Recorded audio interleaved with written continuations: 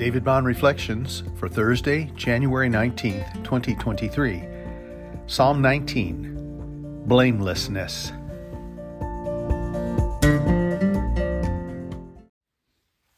Psalm 19. The heavens declare the glory of God, and the sky above proclaims his handiwork. Day to day pours out speech, and night to night reveals knowledge. There is no speech, nor are there words whose voice is not heard. Their voice goes out through all the earth, and their words to the end of the world. In them he has set a tent for the sun, which comes out like a bridegroom leaving his chamber, and like a strong man runs its course with joy. Its rising is from the end of the heavens, and its circuit to the end of them, and there is nothing hidden from its heat. The law of the Lord is perfect, reviving the soul. The testimony of the Lord is sure, making wise the simple. The precepts of the Lord are right, rejoicing the heart. The commandment of the Lord is pure, enlightening the eyes. The fear of the Lord is clean, enduring forever. The rules of the Lord are true and righteous altogether. More to be desired are they than gold, even much fine gold. Sweeter also than honey, and drippings of the honeycomb. Moreover, by them is your servant warned. In keeping them there is great reward. Who can discern his errors? Declare me innocent from hidden faults. Keep back your servant also from presumptuous sins. Let them not have dominion over me. Then I shall be blameless and innocent of the great transgression.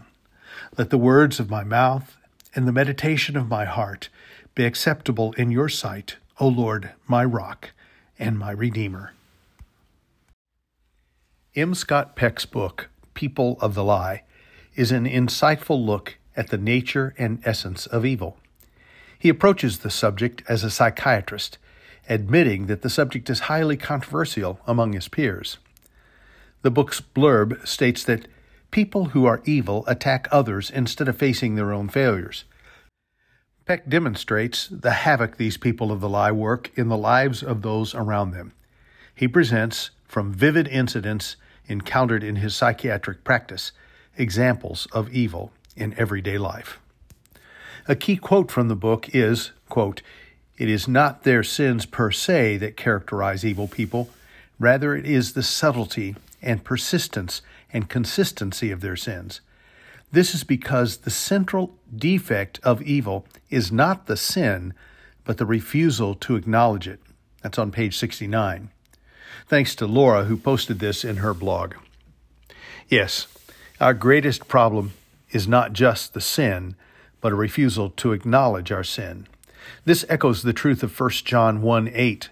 If we say we are without sin, we deceive ourselves, and the truth is not in us. That's why this psalm is so important as a part of our prayer life. We must confess our sins and say with David, "Who can discern his errors? Declare me innocent from hidden faults. Keep back your servant from presumptuous sins. Let them not have dominion over me." When Jesus died on the cross, he prayed, "Father, forgive them, for they know not what they are doing." Who can discern his errors? We have no idea of the far-reaching impact of our sins, of commission or omission. Mitch Albom's 5 People You Meet in Heaven explores the far-reaching impact we have with one another in our seemingly ordinary daily encounters.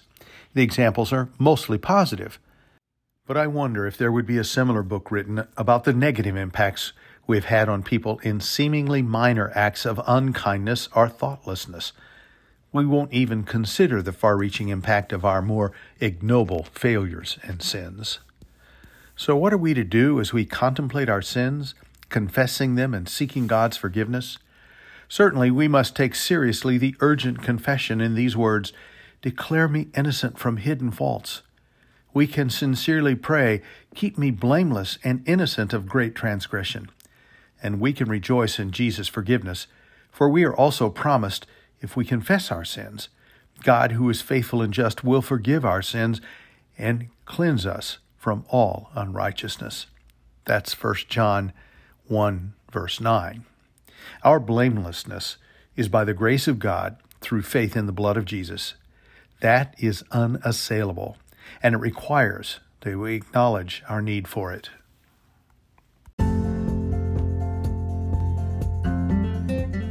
David Bond Reflections.